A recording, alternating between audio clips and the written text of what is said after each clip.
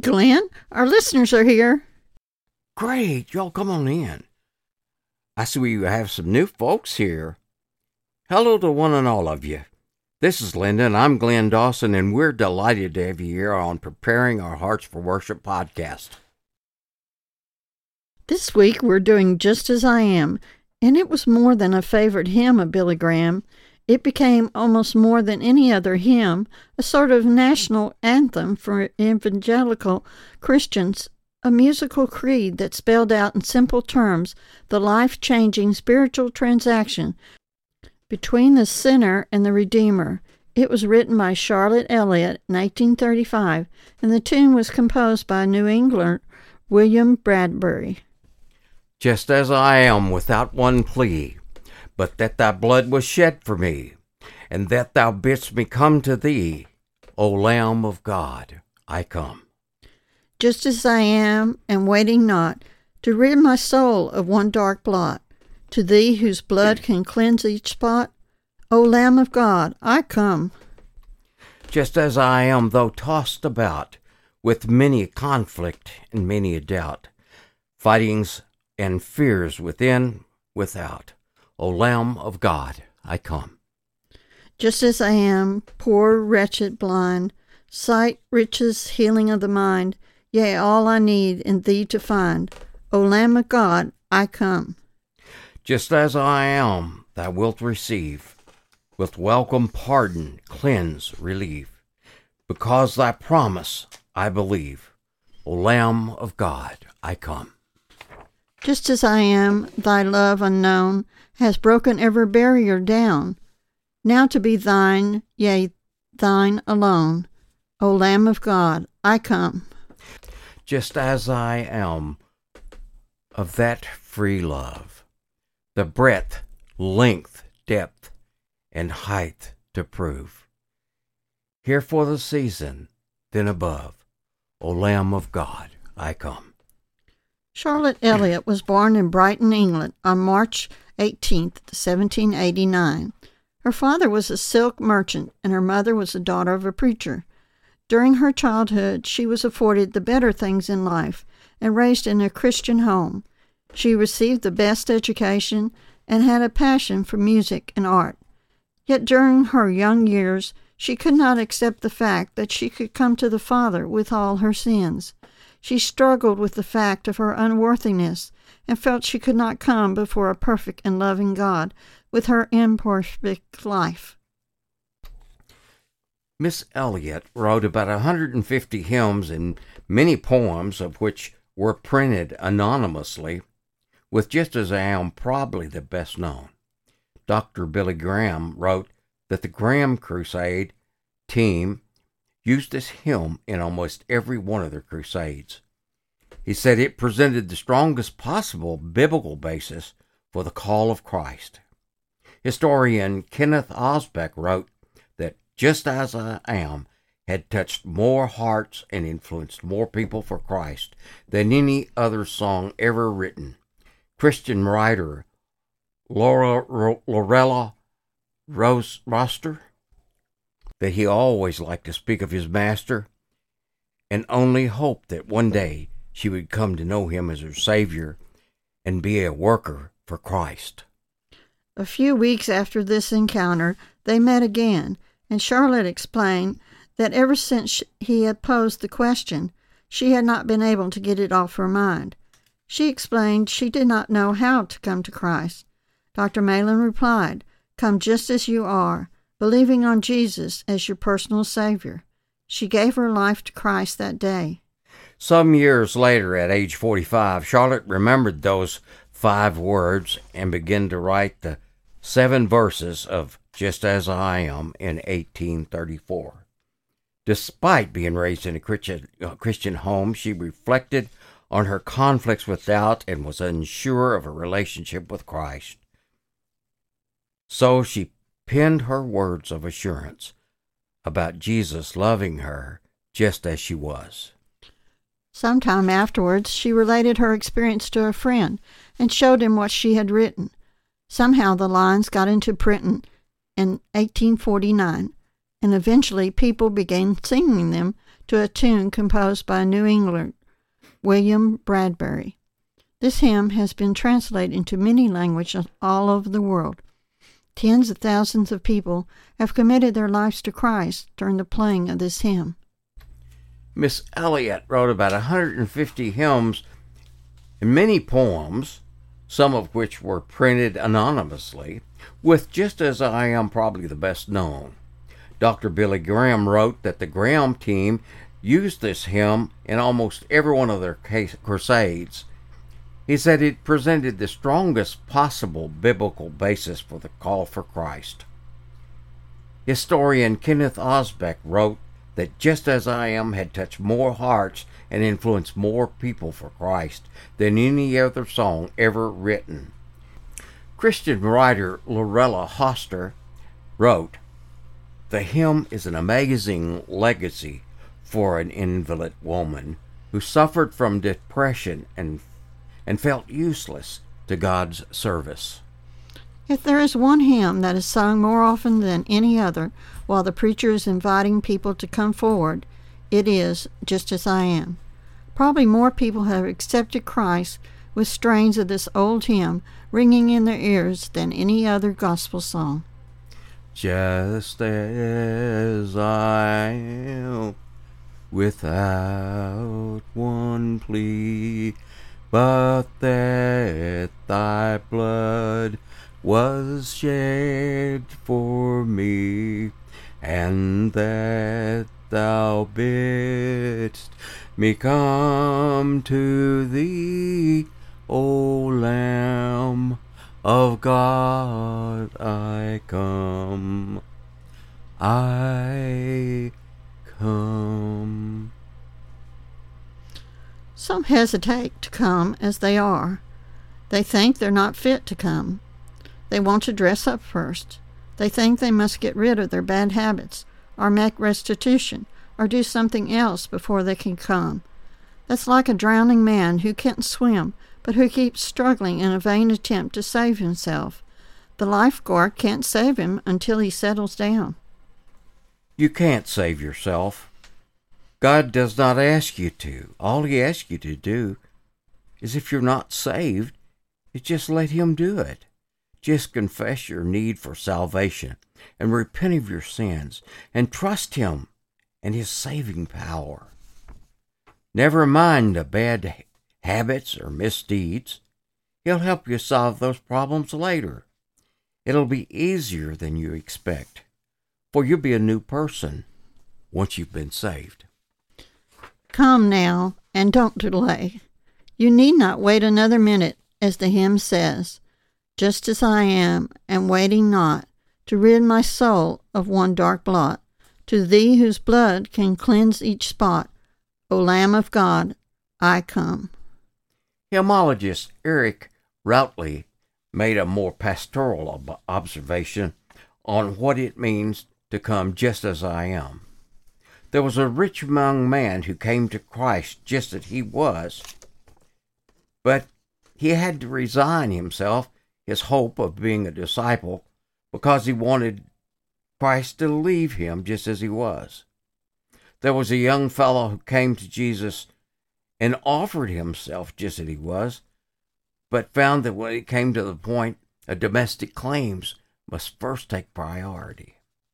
Ananias and Sapphira provided an excellent example of this kind of limited liability, which is all a man will ever rise to as long as he claims to be good enough for Christ just as he is. But the wise and brave authoress of this hymn means nothing of this sort. Every verse contains the conviction that once a man has come, he must expect to be changed. Once the invitation has been accepted, a man will no longer be just as he was. For evangelist Billy Graham, it all came down to the invitation, the climactic point at the end of his crusades, when he invited people to leave their seats and make a decision for Christ. And it wouldn't be a Billy Graham invitation without Just As I Am, the slow-moving, soul-moving hymn that accompanied millions down the aisle and became Graham's signature anthem and title of his 1997 autobiography. Just as I am without one plea, but that thy blood was shed for me. The hymn's familiar verse goes, and that thou bidst me come to thee, O Lamb of God, I come, I come. Then in the refrain, each stanza, O Lamb of God, I come, is essentially a vehicle for moving people down the aisle to the point where the preacher is waiting to receive them, said Carl Daw, Jr., former executive of the Hymn Writers Society of the United States and Canada. By 1925, it appeared in at least 20 separate hymnals. In Daw's survey of hymnals published between 1976 and 1996, it was found in 30 of 40 hymn books. Only Christmas carols were more popular. Graham's personal conversion connection to the hymn began at a pivotal moment in his life when in 1934 he experienced his own conversion in Charlotte, North Carolina. But it was actually the second hymn that was sang, Almost Persuaded, Now I Believe, that prompted Graham down the aisle. On the last verse of that second song, I responded, Graham wrote in his autobiography. I walked down to the front, feeling as if I had lead weights attached to my feet, and stood in the space before the platform. Nevertheless, Just As I Am soon became Graham's go-to hymn for his own crusades. In fact, the one time he didn't use it, preferring instead to let the Holy Spirit move people out of in silence at the 1966 crusade in London, there was a near mutiny from the press corps. For 30 nights, we didn't have one note from the piano or the organ or one word of song from the choir, Barrows recalled. The reporters were saying, Give us back, Just As I Am. The silence is killing us. The silence is killing us. Through the years, the hymn came to embody Graham's easy invitation style that never featured much fire and brimstone rhetoric. It was more the lullaby moving softly over the crowd like the mist rolling over Graham's beloved North Carolina mountains. There is no coercion in this hymn, no wailing at heaven's gates, because you are still a sinner, said C. Michael Hahn, director of the Sacred Music Program at Perkins School of Theology in Dallas. The message is a more positive one of unconditional acceptance. Although the hymn was well known long before Graham, it became so popular partly because he used it so much. At the same time, it became a beloved favorite of his associates and rank and file Protestants everywhere. George Beverly Shea, Graham's longtime crusade soloist, recalled a harrowing flight out of Newark, New Jersey in 2000, when he wasn't sure that he would ever touch the ground again. Clutching his wife's hand, he started to pray the text of the hymn. If this was our time to meet the Savior, wrote Shea in his 2004 book entitled How Sweet the Sound, that's the song I wanted to be singing. Shea died in 2013. The song was embraced by evangelists for its simplicity. Like Amazing Grace, said Mark Noel of the University of Notre Dame, it embodied the essence of evangelical theology. They're not deep hymns, he said, but they're solid hymns. Eliot's hymn was greatly admired by many people within her own lifetime. Shortly after her death, her brother, the Reverend Henry Eliot, famously said that in the course of his long ministry, I hope that I've been permitted to see much fruit of my labors, but I feel that far more has been done by the single hymn of my sister. And now let's continue our study of heaven. Do people in heaven know what's presently happening on earth? The answer is yes, at least to a certain degree.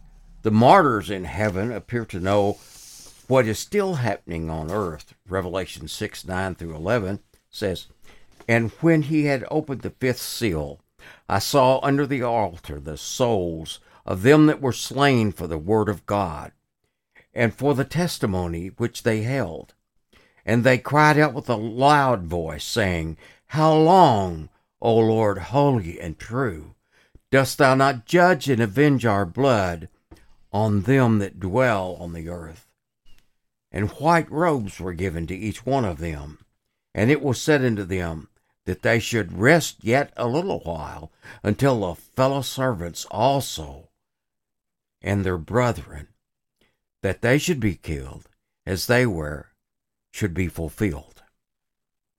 When Babylon is brought down, an angel points to events happening on earth and says, "Rejoice over her, O heaven. Rejoice, saints and apostles and prophets. God has judged her for the way she treated you," seen in Revelations 18:20.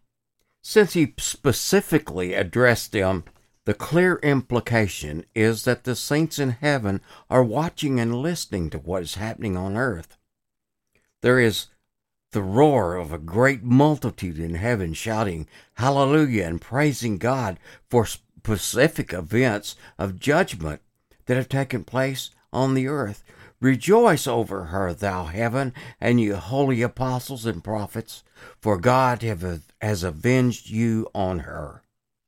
Again, the saints in heaven are clearly observing what is happening on earth. When heaven's saints return with Christ to set up his millennium kingdom, Revelation 19:11-14. "And I saw heaven opened, and behold, a white horse.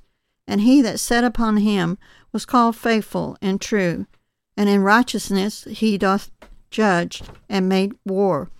His eyes were as a flame of fire, and on his head were many crowns. And he had a name written that no man knew but he himself. And he was clothed with a vesture dipped in blood, and his name is called the Word of God. And the armies which were in heaven followed him upon white horses, clothed in fine linen, white and clean." It would seem strange to think that they would have been ignorant of the circumstances of human history taking place on earth. The picture of the saints, heavenly blissful, unaware of what was transpiring on earth, where God was and his angels, and they themselves are about to return for the ultimate battle in the history of the universe, after which Christ would be crowned king. That contradicts clear indications in the context. But even apart from such indications, the notion of heavenly ignorance is ludicrous. When brought back to earth from heaven, in a surprise move done by God, which in the witch of Endor in Saul's wrongly call upon Samuel's spirit to visit them, Samuel was aware of what Saul had been doing and what he'd failed to do on earth. 1 Samuel 28:18 says, "Because thou obeyest not the voice of the Lord, nor executeth his fierce wrath upon Amalek, therefore hath the Lord done this thing unto thee this day." Unless he was specially briefed on this, it follows he must have already been aware of it. When called from heaven to the transfiguration on earth, Moses and Elijah talked with Jesus about his death about to happen in Jerusalem. Luke 9:31. "Who appeared in glory and spake of his decease, which he should accomplish at Jerusalem." They seemed fully aware of the contacts they stepped into, of what was currently transpiring on earth. And clearly they would go back to heaven remembering what they had discussed with their Creator and Savior. Hebrews 12:1 tells us, "Run the race marked out for us," creating a mental picture of the Greek competitions which were watched intently by the throngs of engrossed fans sitting upon the high ancient stadiums. The great crowd of witnesses he speaks are clearly the saints who have gone before us, whose accomplishments, some of them recorded in previous chapters, on the playing field are now past. The imagery seems to suggest those saints, the spiritual athletes of old, are now watching us, cheering us from the stands of heaven. The witnesses are said to surround us, not merely to have preceded us. The unfolding drama of redemption, awaiting Christ's return, is currently happening on earth. Earth is center court, center stage, awaiting the consummation of Christ's return and the setting up of his kingdom. Logically, this seems a compelling reason to think those in heaven might see what is happening on earth. If in heaven we will be concerned with what God is concerned with, and his focus is on the spiritual battle on earth, why would we not witness his works there? Christ in heaven watches closely what transpires on earth, especially in the lives of God's people. Read Revelation chapter 2 and 3. If the sovereign God's attention are on the earth, why shouldn't those of his heavenly subjects be? When a great war is transpiring, is anyone in their home country uninformed or unaware of it? When a great drama is taking place, do those who know the writer, producer, and cast and have great interest in the outcome from watching it?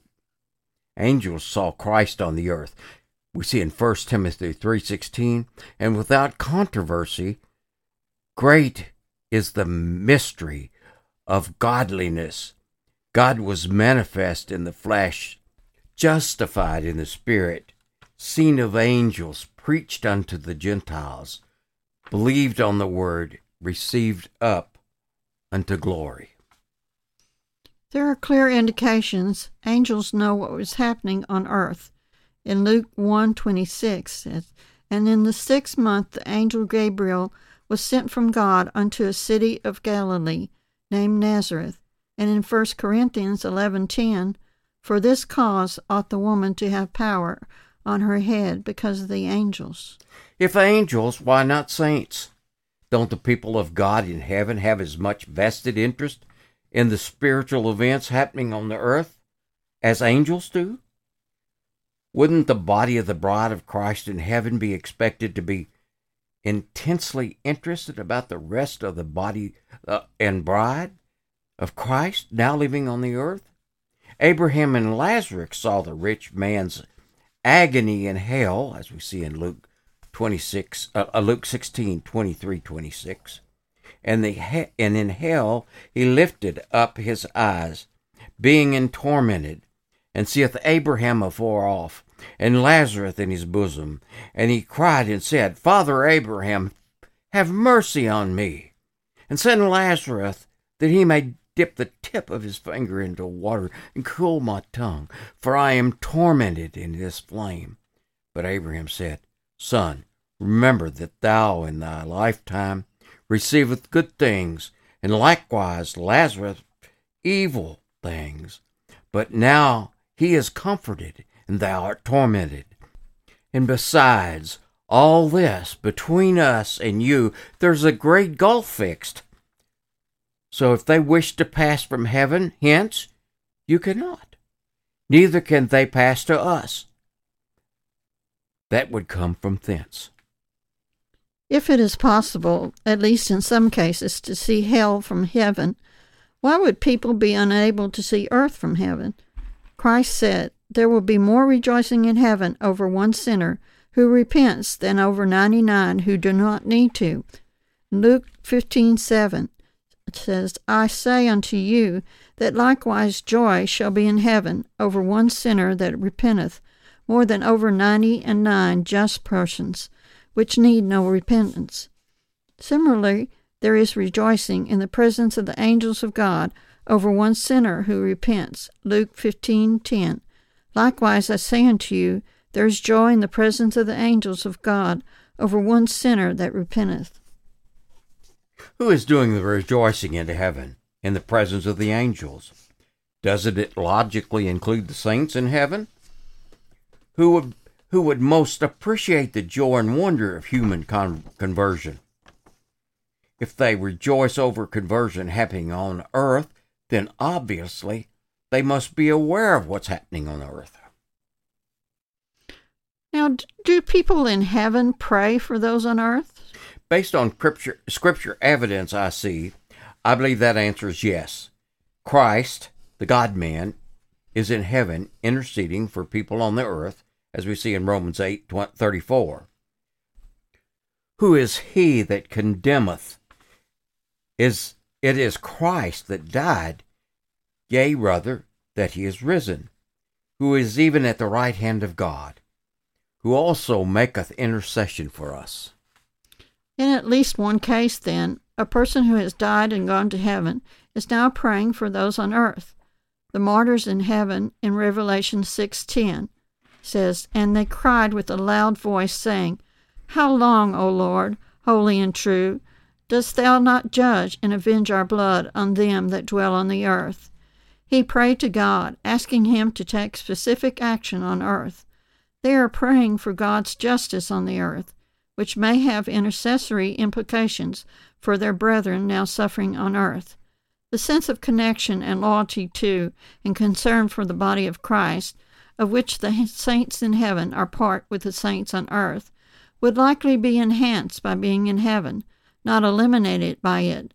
Ephesians 3:15 says, "Of whom the whole family in heaven and earth is named." In any case, we know that these saints who have died now in God's presence actively praying concerning what is happening in heaven. Prayer is simply talking to God. Angels can talk to God. Therefore, angels pray. We will communicate with God in heaven, and therefore we will pray in heaven, presumably more than we do now, not less.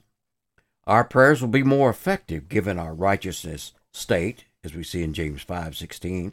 Confess your faults one to another, and pray for another that you might be healed.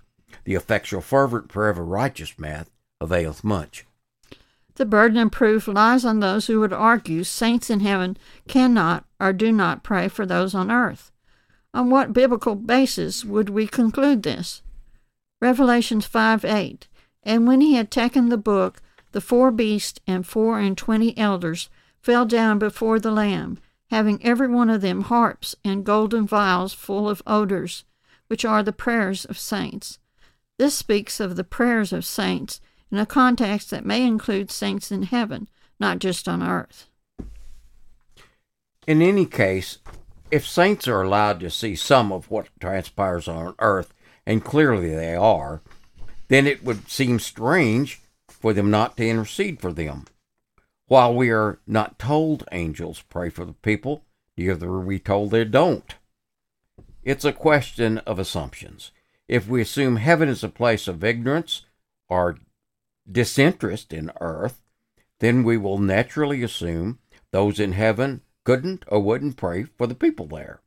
In contrast, if we believe it's a place of interest and observation of God's program for the people on earth, and where the saints and angels talk to God, when we would naturally assume they pray to God for those on earth. These are my assumptions.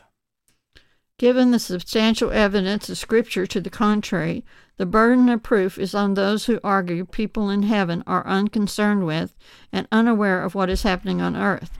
Does Scripture really teach this? Where? Or is it the belief that those in heaven are unaware of what happens on earth merely an assumption, one that over decades or centuries has been elevated by some into a doctrine, one not based on Scripture? I believe it is no more than a deduction based on a faulty premise, namely that for heaven to be happy, people in heaven can't know what's happening on earth. This argument is therefore worth taking a look at, but we were promised there would be no pain, no crying in heaven. How could we be aware of the bad things on earth? Surely it couldn't be heaven for us if we knew those things. I believe this argument is invalid for the following reasons. If heaven is for God and He knows exactly what's happening on earth, it's heaven for the angels and they know what's happening on earth. Angels in heaven see the torment of hell, but it doesn't minimize heaven. See Revelation 14:10. Abraham and Lazarus saw the rich man's agonies in hell, but it did not cause heaven to cease to be heaven. Luke 16:23-26. And in hell he lifted up his eyes, being in torments, and seeing Abraham afar off, and Lazarus in his bosom. And he cried and said, Father Abraham, have mercy on me, and send Lazarus, that he may dip the tip of his finger in the water, and cool my tongue, for I am tormented in this flame. But Abraham said, Son, remember that thou in thy lifetime receivest thy good things, and likewise Lazarus evil things. But now he is comforted, and thou art tormented. And besides all this, between us and you there is a great gulf fixed, so that they which would pass from hence to you cannot, neither can they pass to us that would come from thence.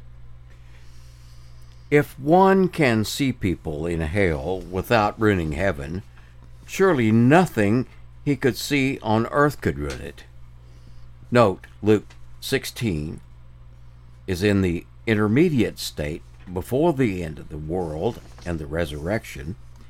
It does not therefore necessarily indicate those in the new heaven and new earth can see the eternal lake of fire. However, it suggests that currently in heaven people may be able to see hell, or at the very least be aware of its existence. If this is true of heaven and hell, is the same true of heaven and earth? Is there a chasm separating them and preventing direct intervention, yet the ability to see what's happening in the other world? The promise of no more tears or crying after the end of the world, after the great white throne judgment, after the older order of things has passed away, and there's no more suffering on the earth, as we see in Revelation 21, 1-4. It says, And I saw a new heaven and a new earth, for the first heaven and the first earth were passed away, and there was no more sea. And I, John, saw the holy city, New Jerusalem, coming down from God out of heaven, prepared as a bride adorned for her husband. And I heard the great voice of heaven saying, Behold, the tabernacle of God is with men, and he will dwell with them, and they shall be his people, and God himself shall be with them, and be their God. And the God shall wipe away the tears from their eyes, and there shall be no more death, no more sorrow, no more crying, neither shall there be any more pain, for the former things are passed away. This passage is not a valid argument for tearlessness in the present heaven, but only in the new heaven and earth. This doesn't mean that those presently in heaven must be unaware of what's happening on earth. Certainly those in heaven are not frail beings whose joy can be maintained only by sheer ignorance of what is going on in the universe. In fact, even if our knowledge did produce some sadness in heaven, we don't know for sure it would, the old order hasn't yet passed away. Heaven is not in its final state. We should not begin by defining heaven as no sorrow, no concern, no knowledge of suffering, and then dismiss any spiritual indications that undermine that assumption. Christ grieved for people on earth. This is Matthew 23:37-39. O Jerusalem, Jerusalem, thou that killest the prophets and stonest them which are sent unto thee, how often would I have gathered thy children together, even as a hen gathered her chicken on her wings, and ye would not. Behold, your house is left unto you desolate. For I say unto you, ye shall not see me henceforth, till ye say, Blessed is he that cometh in the name of the Lord. In John 11:33-36 we read, When Jesus therefore saw her weeping, and the Jews also weeping which came with her, he groaned in the spirit and was troubled, and said, Where have you laid him? They said unto him, Lord, come and see. Jesus wept. Then said the Jews, Behold, how he loved them. Is he no longer capable of doing so because he is in heaven? Or does he still hurt for his people when they suffer? If he can hurt for them, could not we? It is one thing to no longer cry because there is nothing left to cry about. It is something else to no longer cry when there is ongoing suffering on earth. Going into the presence of Christ surely does not make us less compassionate, but more. Therefore, it's possible that even with the predominant joy presently in heaven, in light of the fact that there is so much evil and pain in the universe, there could be periodic expression of sadness in heaven until the evil and pain is permanently gone. Since God is continuously at work on earth, observing saints would have a great deal to praise him for, including people's spiritual transformations. Luke 15:7-10. I say unto you that likewise joy shall be in heaven over one sinner that repenteth, more than over 99 just persons, which need no repentance. Likewise I say unto you, there is joy in the presence of the angels of God over one sinner that repenteth. If there is rejoicing in heaven about what happens on earth, aren't the redeemed allowed to participate in the rejoicing? How could they participate unless aware of the cause for celebration? In conclusion, happiness in heaven is based not on ignorance, but on perspective. We will be with Christ, see accurately, and live in a sinless environment. Heavenly happiness cannot be based on a fundamental ignorance of what is happening on earth or even in hell. But what about Isaiah 65:17, which says in heaven the former things will not be remembered, nor will they come to mind? Isaiah 65:17 must be weighed against a dozen other passages of Scripture previously cited in this study, as well as the one just before here. If they clearly teach some things from earth will be remembered in the eternal state, then properly understood, this verse does not contradict them. Furthermore, whatever the verse means, it specifically comes after the new heaven and the new earth, not before. Hence, it has no bearing at all on the question of whether saints presently in heaven can witness events happening on the earth. Isaiah 65:17 says, and is a link to the previous verse, "For the past troubles will be forgotten and hidden from my eyes." This does not suggest literal lack of memory, as if the omniscient God couldn't recall the past. God knows everything.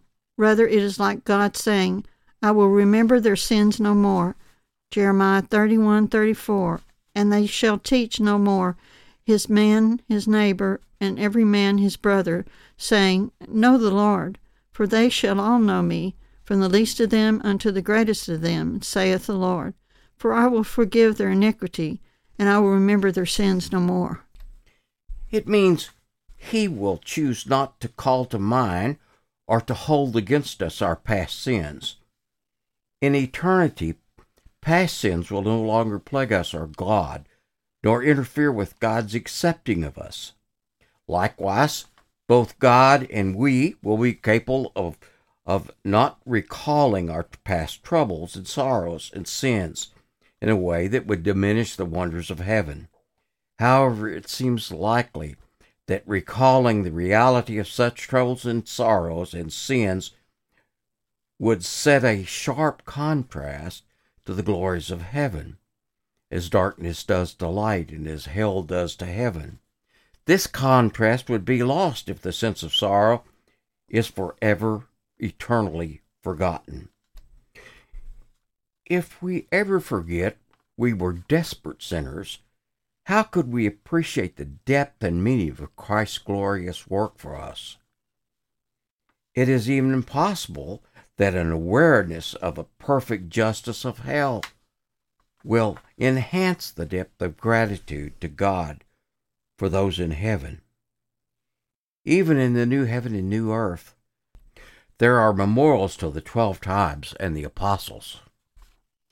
Revelations 21:12-14 says, and had a wall great and high, and had 12 gates, and at the gates 12 angels, and names written thereon, which are the names of the 12 tribes of the children of Israel.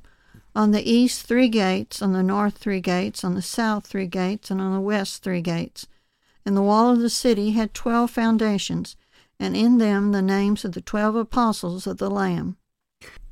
Christ's nail-scarred hands and his feet in his eternal resurrection body prove his suffering and redemption in the fact it was necessitated by our sins will no longer be forgotten. John 20:24-29 says, "But Thomas, one of the 12 called Didymus, was not with him when Jesus came. The other disciples therefore said unto him, We have seen the Lord. But he said unto them, Except I shall see the hand in the prints of the nails, and put my fingers in the prints of the nails, and thrust my hand into his side, I'll not believe." And after 8 days again, his disciples were with him, and Thomas with them. And then came Jesus, the doors being shut. And he stood in the midst, and said, Peace be unto you. Then saith he to Thomas, Reach hither thy finger, and behold my hands, and reach hither thy hand, and thrust into my side, and be not faithless, but believing. And Thomas answered, and said unto him, My Lord, my God. Jesus said unto him, Thomas, because thou hast seen me and hast believed, blessed are they who have not seen, yet they have believed. Hence, these passages clearly preclude the will remember nothing on earth because of Isaiah 65:17. Every believer's crowns and rewards will continuously remind us of acts of faithfulness to God done in that window of opportunity on earth. While God will wipe away the tears and sorrow attached to this world, the drama of God's work in human history will not be erased from our minds. Heaven's happiness will not be dependent on our ignorance of what really happened on earth. Rather, it will be greatly enhanced by our informed appreciation of God's glorious grace and justice in what really happened on earth. This concludes our study about what heaven's going to be like and what it is like. And I hope you enjoyed this look into the scripture about heaven. Heaven awaits those of us who have put our trust and faith in Jesus Christ. You might say to me, Glenn, what does that mean about faith? Lots of people claim to have faith. Well, I once saw an illustration that shows what the Bible means about faith.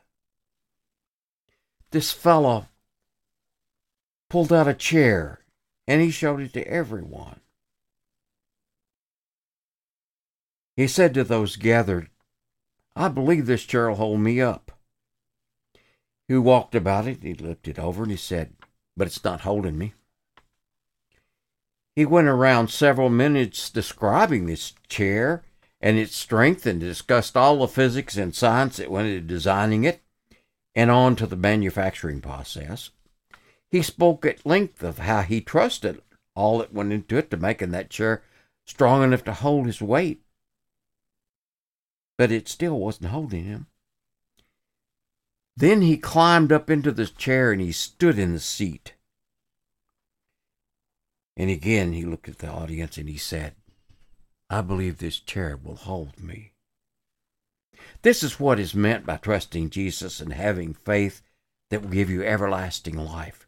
It's not complicated. It's just real. Put your faith in Jesus and trust him today for your eternal salvation. Next week, we will conclude this series of study with the other side of the coin. What will hell be like?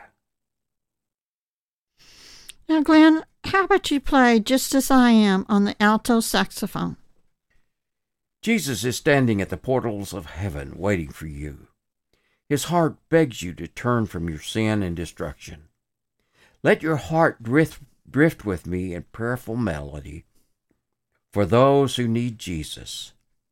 Holy Spirit, convict our hearts. Move across this land with great conviction.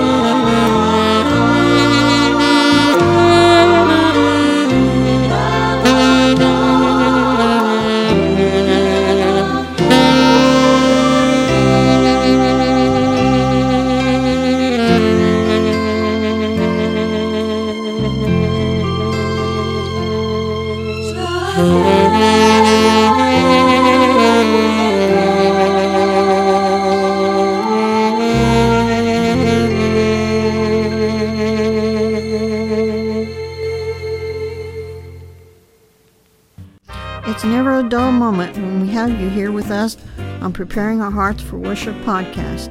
We love it when you visit. We always look at the old-time hymns, the authors and events related to the writing of their songs. We hope you have been informed and enjoyed yourselves. Our music has been distributed to the web, and you can hear it by searching the web for the music of Glenn Dawson. And now help us out with YouTube. Go over to YouTube and search for us by searching for the music of Glenn Dawson. When you get there, punch the like button. And then we'd like you to subscribe so we can become partners with YouTube. We need 4,000 hours of watching in 12 months and 1,000 subscribers. So click that like button, click that subscribe button, and you can also click the bell if you'd like to be reminded of when our new songs come out. We appreciate that so much. It'll help us get our channel going. Our program is a non-profit organization and part of the Glenn Dawson Evangelistic Association. We're dedicated to sharing Jesus with everyone. We enjoy hearing from you, and you can write to us on any platform you hear us on. You can also go over to our webpage. Remind you, it's under construction. WordPress is helping us get it all arranged, and it's going to be really nice when it's done. But pardon our dust as we are getting it constructed.